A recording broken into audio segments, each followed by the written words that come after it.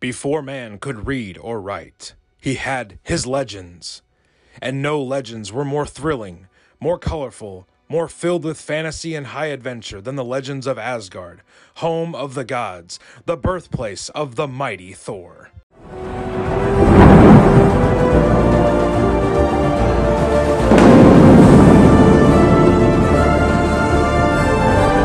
Whosoever holds this hammer, if he be worthy, shall possess the power of Thor.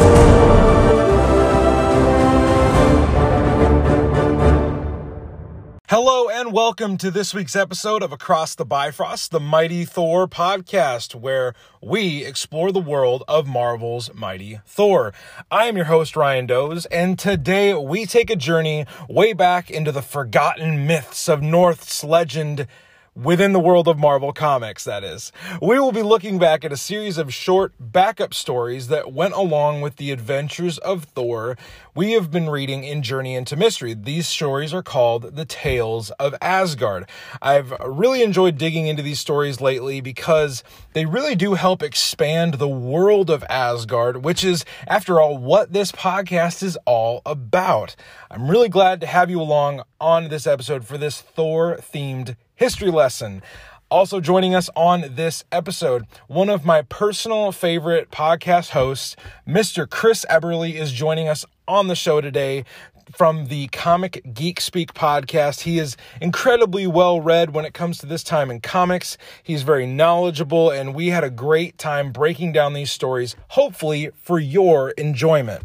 Before we jump into these segments today, I want to personally thank any and all of you who have listened to the podcast. Thank you for joining me in this passion project. I really do treat this show as a labor of love for the character I love. So whether you're an old fan of Thor, a new fan of Thor, I hope that you've enjoyed this show and what we're really trying to do here with bringing more people into the fold aboard the Rainbow Bridge when it comes to enjoying Mighty Thor stories.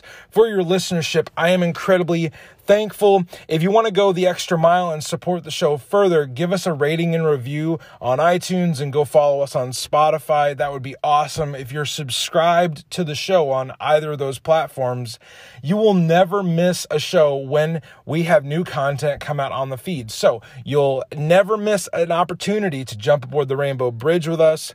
If you would do those things, we would appreciate it immensely. Speaking of the Rainbow Bridge, you will learn more about the Rainbow Bridge itself and all the characters and places of Asgard once you've listened to this conversation that I got to have with Chris Eberly. So behold, Tales of Asgard, Volume 1. Cross the rainbow bridge of Asgard, where the booming heavens roar. You'll behold in breathless wonder the god of thunder, mighty Thor. Okay, Across the Bifrost listeners, I have Chris Eberly with us today. He is one of the co-hosts of the Comic Geek Speak podcast. He is going to break down some of these Tales of Asgard stories that we've been wanting to do for a long time. Chris and I have been emailing back and forth for a long time to do this. It's finally happening today. So Chris, tell our listeners a little bit about yourself and what we're going to be doing today. Ryan, first of all, thank you for having me on. It's a real thrill. It's great that there's a podcast devoted exclusively to one of the great Marvel icons. So as you mentioned, I've been a member of the Comic Geek Speak podcast since 2013, and the show has been going on since 2005. Wow. So we're approaching our 2000th episode. A couple more years, I'd say, but that is nuts. 2000 episodes. we're getting there. I think we're in the 1800s at this point, if I remember correctly. And I've had a lifelong, I don't know if you want to call it romance or enslavement, passion to comics. I owned a comic book store for 18 years, Wild Pick Comics, from 1999 to 2017. And I said I've been a member of the show since 2013. I met the other cast members because they were coming to sales I was running at my store. I've been a lover of Marvel characters, Thor especially, since I could basically read, going back to earliest days of my childhood. And I'm really excited that we're talking about these particular stories, the first several installments in the Tales of Asgard backups, because they're part and parcel to the whole Marvel mythos of Thor. And a lot of key elements in the Thor, sort of the Thor myth, really are developed in these stories. So anyone is interested in sort of getting on the ground floor of the Thor comic and its history, these stories are essential. So I'm thrilled to be here to talk about it. So just so listeners know, the way that I came to know Chris was I've listened to, I've told him when we hopped on this call, I've listened to hours of him talk about comics, and today kind of a little bit of a cool moment. I finally get to, collaborate and do something with someone that really helped start my wanting to do a show myself, because a while back, I think it was maybe, 4 or 5 years ago, maybe not that long, but a few years ago at least, the guys at Comic Geek Speak did a spotlight on Thor in the Silver Age. I think it was about 5 years ago. So at least, yeah. I've probably at least listened to that over 6 times. 3 hours of these friends talking about Thor, and I was like, hey, I want a show that does just this. And so Chris was gracious enough to email back and forth with me, and we decided that we were going to do backup stories called The Tales of Asgard. These are stories that show up in the Journey into Mystery run of Thor, starting in number 97. And these stories, like Chris said, they set the background, the tapestry of Asgard and the 9 realms and the myths and the legends. This sets the stage for the Thor, the Thor adventures and Loki and Odin and all of them. So we're going to jump into the first story, and we're going to break these up into volumes. Marvel did a thing a few years back where they split them up into volumes. So we're going to do them in blocks. So we'll cover a few issues today, and then down the road, we'll cover a bunch of other issues in our throwback series. So the first story for the Tales of Asgard, the side stories, was in Journey into Mystery number 97. This story is entitled Tales of Asgard, Home of the Mighty Norse Gods. And this is kind of a creation story. This is the beginning of time and how everything unfolded with the Asgardian myths before the time of Odin. So you get a lot of significant first appearances. And Chris, I just want to kind of rap a little bit about this one. This one really, really sets the stage for everything that comes after it. And I think we should note, as you said, that it's a creation story. And you and I were talking behind the scenes that we were trying to find some additional background information about the genesis of the series. And admittedly, neither one of us could find much, but just kind of extrapolating from just reading about Lee and Kirby and Marvel over the years, I get the sense that, they wanted to flesh out the world of Thor. And Kirby was well known for having a great love for all kinds of mythologies, among them, of course, Norse mythology. And I'm going to make an educated guess that these stories, like Kirby, was the real thrust behind them, because he had a much greater knowledge of Norse mythology than Stan Lee did. And we should also note, as you mentioned before, that these are appearing in Journey into Mystery. So again, it's one of the Marvel house titles where, they had like Tales to Astonish, Tales to Suspense, Strange Tales, Journey into Mystery. And because of restrictions on their ability to print so many titles, which is a whole nother story, but Marvel at the time was putting their new heroes in these house books. And because they were house titles, they would often have multiple features in them. And that's one of the reasons why you could see a feature like Tales of Asgard appearing right as a backup in Journey into Mystery. But just a quick little publishing history there. But yeah. As I look at this story, I mean, I'm not no way an expert on Norse mythology. I mean, we should also point out that the Marvel Thor, of course, is based on the actual Norse god Thor, who in the traditional depictions has, red hair and a red beard, and has a very different temperament than the Thor we know in the comic. But so he's the Marvel Thor is rooted in that mythology. So what's interesting in Tales of Asgard is that they're bringing elements of the actual Norse mythology and then sort of kind of interlacing it with this world developing with the sort of the Marvel version of Thor. You see that in these early stories. Like, let me crack open my volume here, but so yeah, and just so you know, listeners, Chris and I have our readings of these in front of us. This is also a really cheap plug to get something like Marvel Unlimited. You can read all these stories or go out and buy the physical copies of the books. They are truly treasured tomes that you will enjoy over and over again, especially these stories because they're so brief and you can fly through a volume of it. And being an advanced middle-aged person, I still actually have a hard copy. Here I am just with my slick iPad, just flipping through it. Well, you're moving into the future, Stir, and I'm still floundering in the past. But by the way, I'm assuming your copy has the same coloring. The coloring they did by Matt, it's Miller or Mia. They redid the coloring. The coloring is beautiful. Yeah. It's very storybook like. Yeah, exactly. Well put. Yeah. And you actually, another point you made, I think we should address right off the bat, talk about people wanting to read these stories.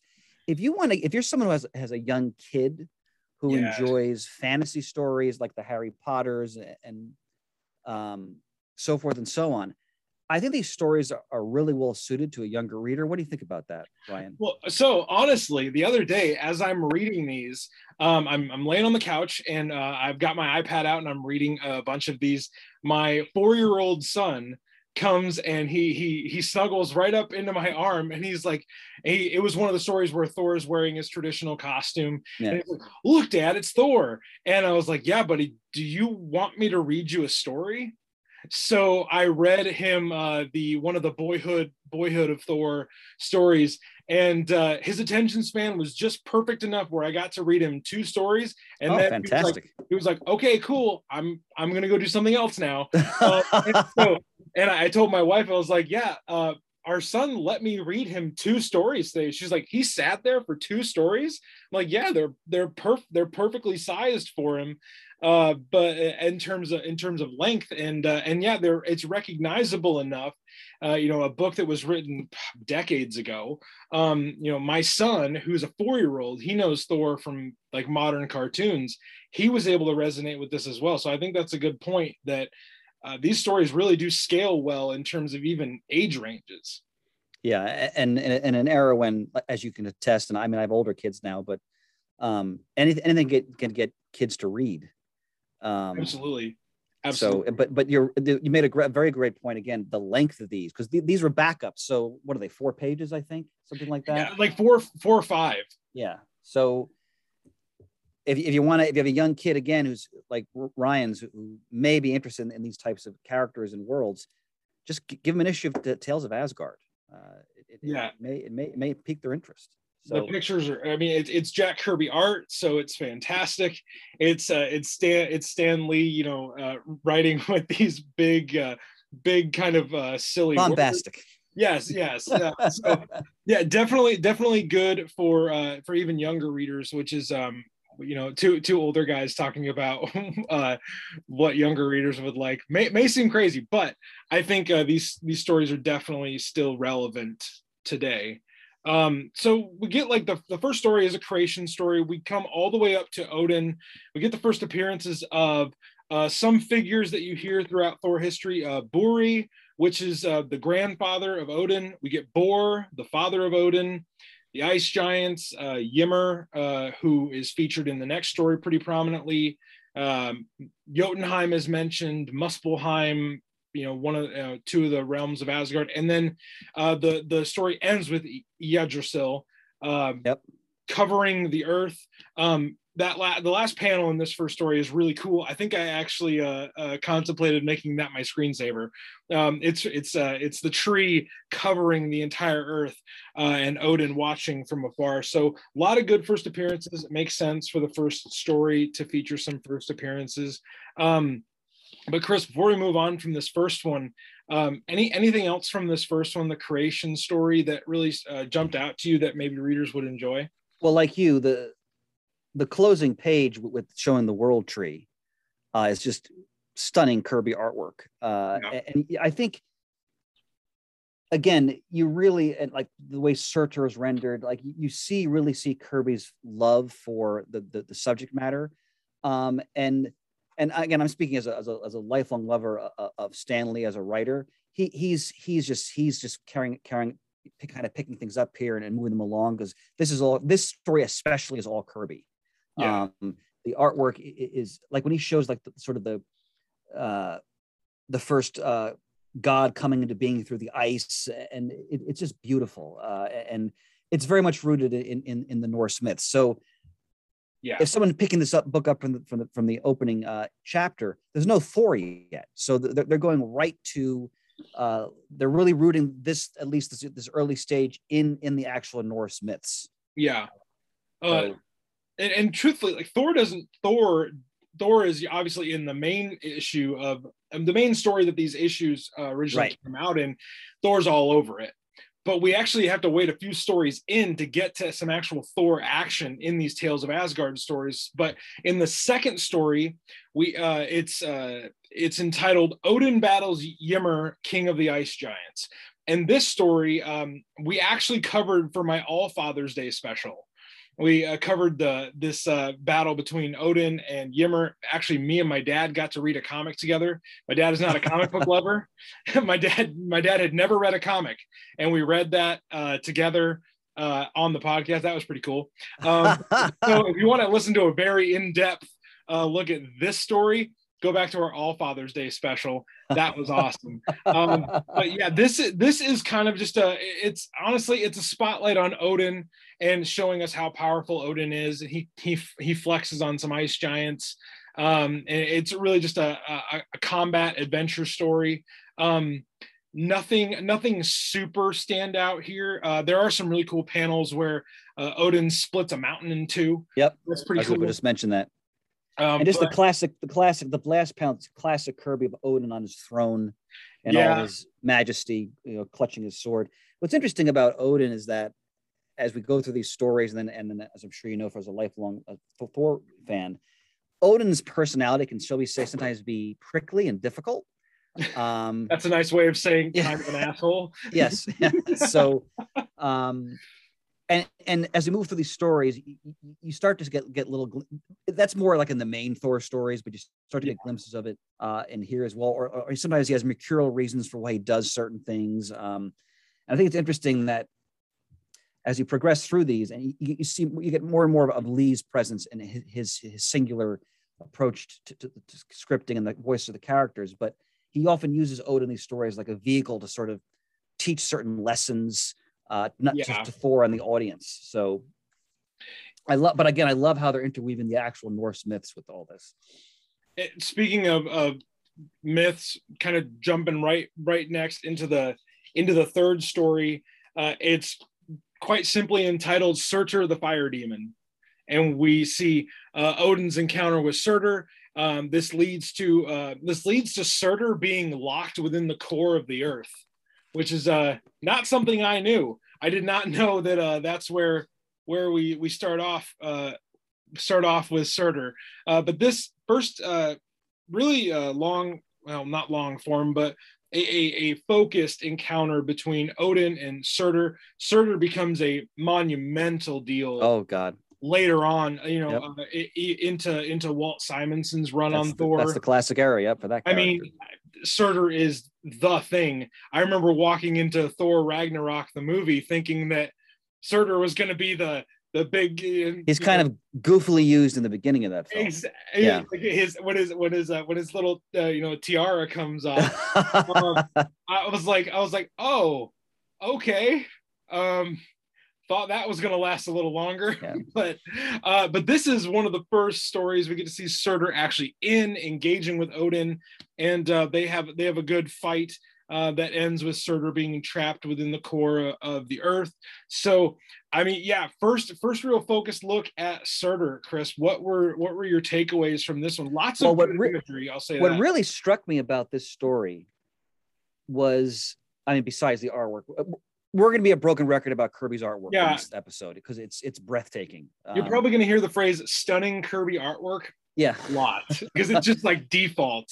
But what really struck me was at the end where Surtur tries to use a gift to sort of bribe Odin to free him so he can be freed from his imprisonment, which clearly Odin did not. I think Odin took the gift, but then probably still didn't free him. That seems like a very Odin move. Yeah, this little glimpse of like sort of politicking between these beings to try to gain advantage over each other. So that just struck me as interesting. Otherwise, it's like you said, it's an action issue. There's no dialogue. It's Lee providing sort of breathless narration to the events. But again, like we have to remember that Kirby also did a lot of the classic. When Marvel was sort of considered the Atlas Company in the 50s, they did a lot of monster comics. Yes. And you see his chops there when it comes to that, like where Surtur's hand becomes the different serpents. Yeah. That's a great image. Even the panel of Surtur kind of lurking underneath the lava with his hand out like this. I mean, that's absolutely. That's monster comics right there. Yeah. So again, we have to remember that these artists, where they were coming from, what they had been doing prior to the Marvel age and the advent of the Marvel heroes, they're going to bring all of those elements into these stories. You definitely see that here. But that's just what made Marvel so fun. I can imagine how fun it was for readers in the 60s, because you're getting something so fresh and new that's incorporating all these different elements, Norse myth, elements of earlier Marvel comics, like the monster motif. It's really fun. And again, as you progress through these stories, what I really love about Thor and the Silver Age, we'll get a glimpse of it in sort of the latter stories we look at in this episode, is when they go more and more cosmic. Yes. And they sort of break out of just sort of like the not confines, but like the original sort of Norse mythology, and they take Thor basically out into the universe. And we're going to see a bit of that as we move along. But these stories get bigger and bigger as we move along. Because it kind of starts off in a little bit like they're almost like fables. Yeah. They're little one-shot stories. They're like, hey, here's a cool little thing that Thor did once, or here's a thing, a monster Odin beat. They don't really interconnect. And then later on in Tales of Asgard, we get an actual arc. We get actual, episodic storytelling later on. But jumping into the fourth story, this one is just simply put called The Storm Giants. This came out in the 100th issue of Journey into Mystery, and this is the first glimpse of boyhood Thor that we get in Marvel Comics. Thor and Loki go on a secret mission as tiny little boys with their adorable bangs. They go on this little rescue mission to retrieve the golden apples of Idun from the Storm Giants. So they're going to sneak into this giant castle, and they're going to retrieve the golden apples and bring them back to Odin. The only real first appearance that I noted here was Angnar, King of the Eagles, is in this. He's they kind of pull a Lord of the Rings here, where the eagle takes them to safety. But also, I guess I didn't really even look too hard at this one, but the golden apples, I think it's the first reference of the golden apples here. And those are canonically the things that give Asgardians their immortality. Right. How they can live thousands of years. There's actually a reason. It's not just, they live long because. No, they have to consume these apples to live the long lives that they do. But anything from this this kind of almost like Home Alone kind of like story. At one point, Thor rides a salt shaker, giant salt shaker, and they get pepper in their eyes. Like, this is like Home Alone, but as a 5-page comic. That's well put, sir. Well put. I loved, you get the first glimpse of, just the burning jealousy of Loki and his determination to sort of be always one step ahead and one up his as he put it in one comic I read years ago, my doltish half brother. And also interesting, what I forgotten about this, that Thor is trying to lift the hammer, and they do a couple stories here where each time it gets a little bit higher off the ground, as he performs more and more good deeds to show that he's worthy of the mallet. So that's an interesting point. And then go ahead. Well, I was just gonna say the subtext in these issues of Loki's jealousy. It's right baked in there at the beginning. And there's a story that takes place canonically even further back, where we get to see kind of the birth of his hatred. And we'll get to that down the road. But this rivalry between Thor and Loki has been there from the beginning, and there actually is a reason. Like, Loki is not one of these bad guys where it's like, well, I'm a mustache twirling, villain, because I just, he's not Snidely Whiplash trying to tie people to train tracks for no reason. He has a reason to hate Thor, and most would probably even say a justifiable reason for his jealousy. But yeah, this is the first, adventure that they go on as brothers on the same side. So kind of a cool little story for them. The next story is entitled "The Invasion of Asgard." So this is another adventure battle issue where Loki tricks Thor into guarding an opening in Asgard's defenses that he put there, and Thor is kind of like, well, okay, I've got to prove myself. I've got to stand up against both Thor and Odin. Sometimes you're like, you're still gullible about Loki. You haven't figured it out yet, but that happens from time. It's like, guys, if you don't want him to keep tricking you, quit falling for it. Yeah. Like, the only reason he keeps doing it is because you don't do anything different. And Thor is attacked by a kind of a myriad of different kind of third-rate villains, and eventually Odin comes to save him. But there's various villains that show up here. The Norn Hag shows up, Ulfrin the dragon, the Rime giants, rock trolls, etc. Just kind of fodder for Thor to be up against, and basically to prove that he's outmatched and he can't fight this battle alone. So we get to see Thor exert his bravery in this episode. And look at that opening splash page. Yeah, of Heimdall standing vigilant upon the Rainbow Bridge. Again, the way Kirby could capture, like, that's a god. Like, the way he's standing, just his sheer presence on that page. I mean, he dominates that page with his power. He's very regal. Yeah, it's magnificent penciling. The way he captures Heimdall there. Yeah, man, I'm just kind of stunned looking back through these panels. There's even one of my favorite panels in this story was when Ulfrin, the dragon, doesn't breathe fire from his mouth. He shoots 2 jets of fire from his nose. Yeah, that is gross. But nothing that lives can withstand my dragon's enchanted breath.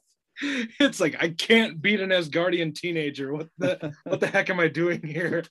Below that, the panel of Thor being transformed, yes, into a tree is pretty chilling and creepy.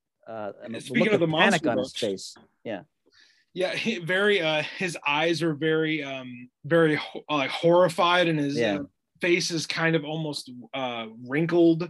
That image was a little it almost reminded me of Swamp Thing a little bit, like if Thor were Swamp Thing. But again, that's probably literally just me. And then let the clarion call ring forth for Odin and Asgard. I was really hoping you were gonna bring some classic Chris Everly. You could say it's crass too. That's fine. Oh my gosh, yes. What I noted for the first time, and I think it's a great touch. Yeah. Whenever Kirby depicts the warriors of Asgard, like the army of Asgard fighting Odin, he gives each one their own individual armor, where you think, okay, like they all have the same uniform, and granted, more work for Kirby, but just makes those images so much more captivating and thrilling, because there's so much to look at, because every warrior has a unique look. And like, I almost get the feeling like he never duplicated like these things. I don't think so. how many different ways can you draw a helmet, Jack? Yeah. Like, apparently thousands and thousands of different ways. Because I even noticed that today as I was just kind of flipping back through. I was like, oh my gosh, none of them are the same. They're all different. They're almost like their own unique warrior. Each is his own action figure. Yeah. how 80s toy line of him. Yeah. So the next issue, the next story is I would put this as required reading. If you are a Thor fan and you really want to kind of dig into these early stories of Thor, the next story in Journey into Mystery 102, Death Comes to Thor, is required. But I also love, on top of that, The Boyhood of Thor, parenthetically, at the age of 18. Just so we're sure. 18-year-old Thor. Yeah, so that's a good little touch. And it's, oh yeah. So this one is required reading because of a few reasons. There's some very significant first appearances in Thor's aliases, but also his rogues gallery.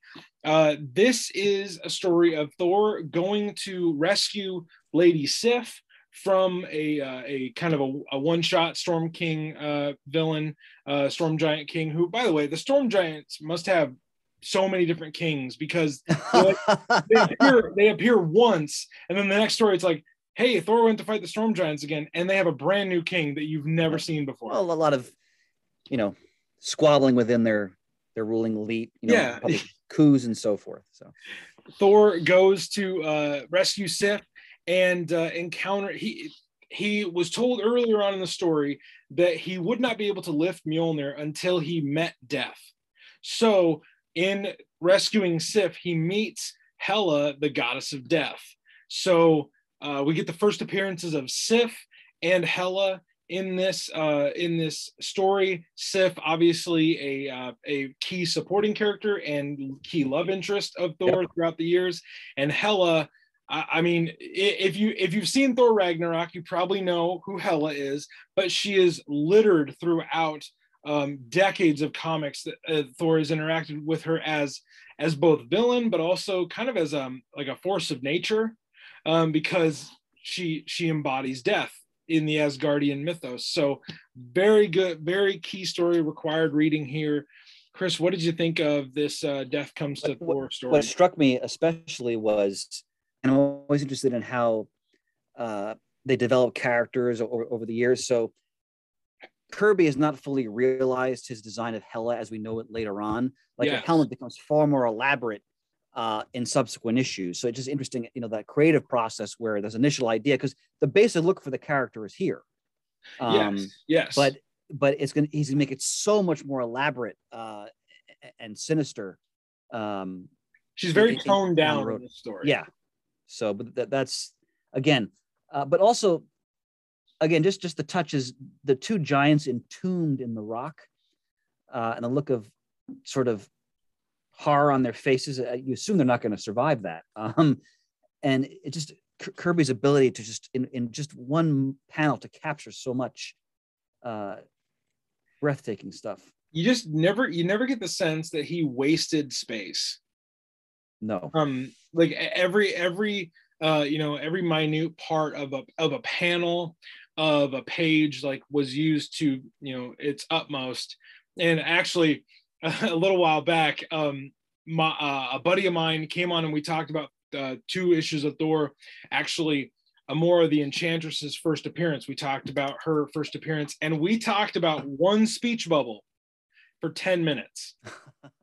And it was like we were just just pontificating about it. And he looks at me, he's like, we just talked about one speech bubble for 10 minutes. And I was like, yep. And we're gonna probably do it again. So let's keep going. But yeah, Death Comes to Thor, big story. At the end, Thor rides off with Sif, and he is off to the next adventure, which is Thor's mission to, I couldn't pronounce this correct to save my life, probably Mimir or Mimir. Mimir, I don't know. It sounds like baby talk, but we both might be wrong there. It sounds like how Darcy in the Thor movie. It's meow meow. Yeah. So this is a story of Thor going and using an enchanted dwarven ship to go meet Mimir, who is a. I'm not gonna be able to. He uses a piece of Yggdrasil to create the first humans. So this is where the human race comes into the Norse mythological stories. So we get the first appearances of the Asgardian version of the dwarves in this story. King Sindri is in this as well, and we're very important because they forge a lot of the great weapons of Asgard. Yes, and in a few Tales of Asgard stories, we'll get to Nidavellir, which we're on Nidavellir in this story. So the home of the dwarves is here, and we get to see a little bit of that. I did love in this story that Thor fights a giant boar who's just got another hammer. One of my favorite lines in this. I know the line as well. Go ahead, you can have it. Stripped completely out of context. The boar jumps out of the weeds and he says, though you have a hammer, I have one too, and mine is far bigger. Yep. Big hammer energy. My gosh. Well, just sensibilities culturally change as the years pass. I mean, remember Marvel did a title, in the 70s, giant sized man thing. So, giant size man thing. 30 years from now, they'll be laughing at something we took for granted. So, oh yeah, I love when things don't age, the way people intended it. At the end of this issue, we get the first appearance, probably only prominent appearance, of Aski and Embia, who are in Norse mythology, the Marvel version of this. They're the first humans. Yeah, it's Adam and Eve, basically. So. It's Adam and Eve. Yep. Yeah. Just Stan Lee changing the names a little bit, but it's the creation story of how humanity came to be. And then the last panel is a really cool picture of the dwarven ship flying across a giant sun flare. I thought that was a really cool way to end it. One thing I wanted your thoughts on, Chris, at the end of each of these stories, Stan gives this, he tries to hook us not for the next issue of Journey into Mystery. He tries to hook us for the next story of Tales of Asgard, almost apart from the Journey into Mystery main story. But he keeps just adding this pomp and this circumstance, so that, I mean, these are 5-page stories, and he is presenting them like they're Hollywood blockbusters. Well, that was the key to, I mean, so much of Marvel's success was the fact that he was the ultimate pitch man, and the hyperbole he would employ, I mean, a lot of it with a wink, of course, was to encourage people just to keep reading so they keep selling more and more of these books, because that was his job. And you're right. I mean, these are short stories, but like we said, he's pumping them up like it's the next blockbuster. Like you look at the opening page of the next issue. Tales of Asgard, home of the mighty Norse gods, beginning a new dimension in comics. Biographies in depth of Asgard's heroes, and then just so you don't miss it, Heimdall, guardian of the mystic Rainbow Bridge.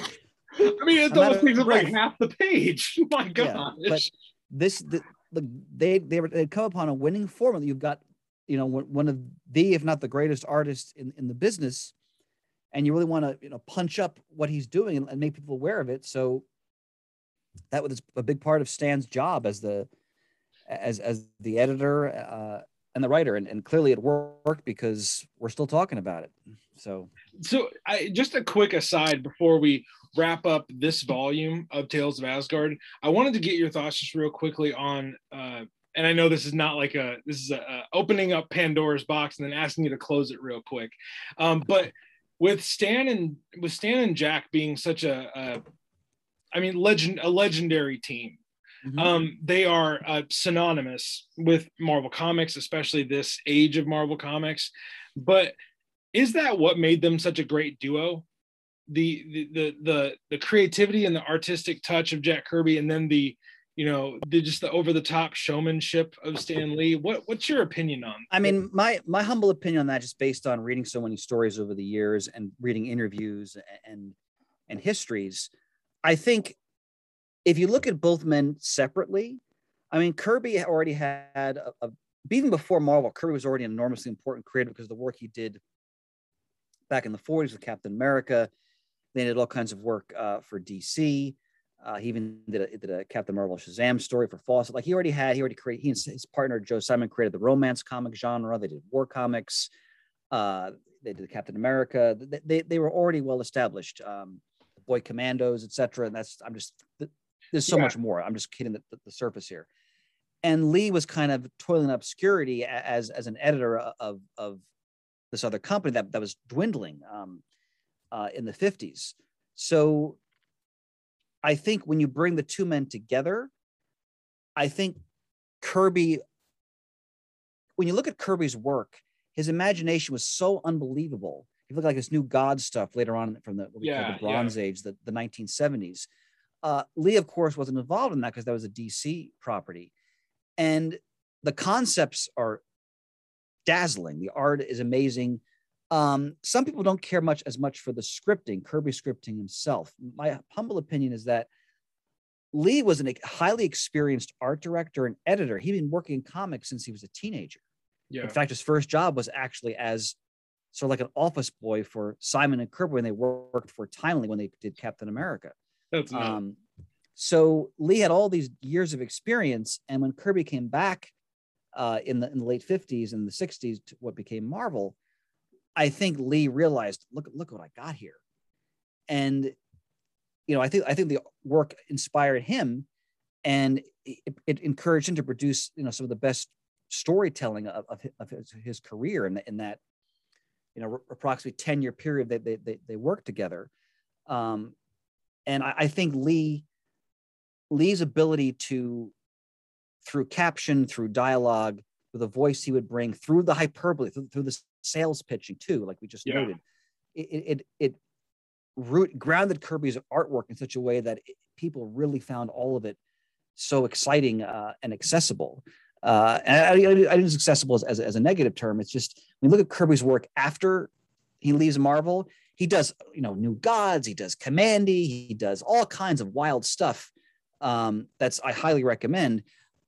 But some critics feel that Lee not being there to edit and to script, you're getting you're getting sort of Kirby without any kind of editorial constraints. I think Lee, maybe constraining is the wrong word, but I think Lee was able to sort of harness what Kirby was doing in a way that really, really delivered for the reader.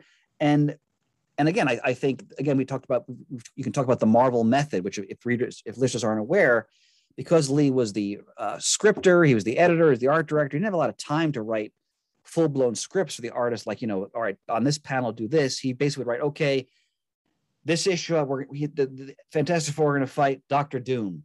Go. Yeah. And the artist would then draw the whole thing, and then he'd go back, he'd go, wow, this is amazing. Then he would, put in the captions, the thought balloons, the dialogue. And that's where we can do all the creator controversy between who created what, Lee, Kirby, and other artists. But I think that approach, which was really born out of expediency, I think that produced amazing stuff, because clearly Kirby had free reign to let his imagination run wild in these stories, and Lee would come in as the writer and the editor and sort of ground it for the reader. And it's some of the greatest work in the history of the medium. Absolutely. So and honestly, I have heard throughout the years, you explain that and expound upon that on CGS. So I just wanted to give my listeners a little bit of an in on like why Stan Lee and Jack Kirby are so important together, and why like reading these stories is kind of a peek inside their creative process. And like you mentioned, the Marvel method and everything that they were doing and accomplishing in this, the 60s time period where Marvel was kind of just, getting all of this out there. But the last story that we're going to cover on today's version of Throwback Thursday is a Heimdall story. This is basically Heimdall's origin story. This is how we know him, the way we know him today, as the guardian of the Bifrost, but he wasn't always that. In fact, Odin, throughout this story, he's picking someone to watch the it's a job. It's a group job interview. Yeah. He brings these three guys in the room and like, okay, what do you guys think of each other? Yeah. They do not think highly of each other. No. But yeah, they go through some testing, and then eventually Heimdall is named the Watcher of the Bifrost. So, Chris, a little bit of a look into Heimdall's origin. Why would it have been so important to focus on Heimdall here? I mean, Heimdall's not even a main character in the main story at this point. So again, I just think we're seeing Kirby's love for the subject, and by the way, I love that even have Odin's gardener play an important role in the story. Because obviously Odin as the overlord has his own gardener, but Heimdall is so important because he's the sentinel, like he's the watchman, he's the sentry on the Bifrost, or as they refer to it then, the Rainbow Bridge. And how many times have we seen through the years, like the image of Heimdall's eyes gazing into the very fabric of the cosmos? And I think it's great that they're establishing that, like you said, he's not a vital character in every single adventure of Thor, every issue, but he's one of the underpinnings of the entire Asgardian society, because if he falters in his duty, they could be overrun by outside invaders. So, and I also want to point out, Kirby's inked here by another one of the great mainstays in the early Marvel stable, which is Don Heck, who is the co-creator of Hawkeye and the Black Widow. And he penciled the original appearances of Iron Man as well. So basically, Lee was relying on Jack Kirby. Steve Ditko, of course, is the co-creator of Spider-Man and Doctor Strange, and Don Heck in these early years. And here Heck is doing inking duties. And if you study Kirby's artwork, and there are people who are far more better authorities on this than me, but certain inkers, some people feel bring out more of the quality of Kirby's artwork than others. Like we talk about Vince Colletta later on. I think I really love his inking of Kirby on Thor. But Heck is a great penciler in his own right. It's thrilling to see him ink Kirby's work on Thor here. Like the page where Heimdall is gazing into the fabric of the universe, as I said, so good, is beautiful. So good. You get kind of almost that senior picture kind of like fade in of the stars on his helmet. And then on the last page, I love the picture, the panel of the legions of Asgard going on the Rainbow Bridge and charging after the enemies that are seeking to come to Asgard and invade. I just love, honestly, anything with the Rainbow Bridge on it, I love, because you're gonna get like sunbursts and planets and rings in the background, and it's honestly, that's to a comic book fan, you really just have to say Cosmic Kirby.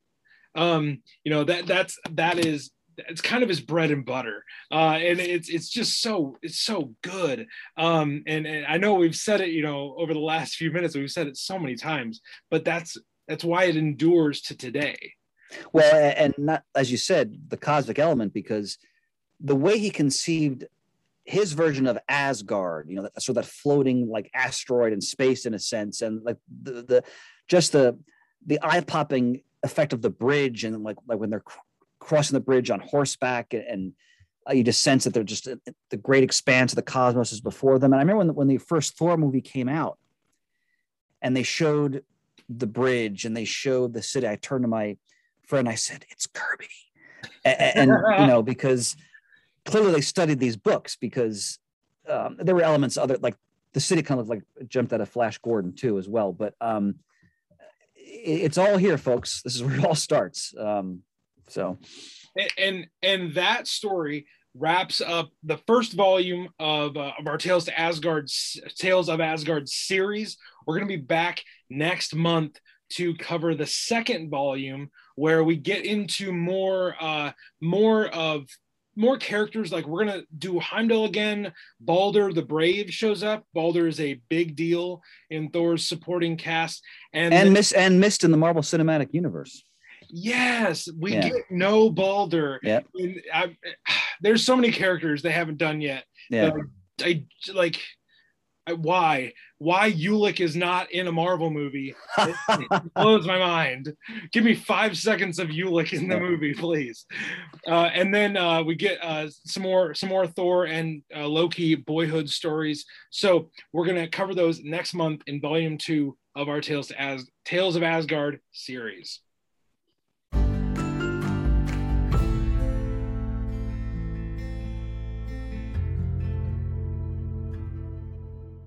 Well, that does it for our show today, everybody. I hope you enjoyed that breakdown of Tales of Asgard with Chris Eberly. Rest assured, Chris will return to the show for more Tales of Asgard goodness in the months to come. As always, we thank you for listening to the show. Be sure to go do the rating, do the reviewing, share with a friend, do all the things to support the show. We would appreciate it. Do that wherever you find great podcasts. If you want to talk with us more about Thor throughout the week, you want to tell us what you enjoyed from this episode, go follow us on Instagram at Mighty Thor Podcast. I have been Ryan Doze. Thank you for joining us aboard the Rainbow Bridge this week. We look forward to the next time that we get to hang out with you and talk Thor. And wherever you go throughout your week, whatever you're going to do, remember to stay worthy.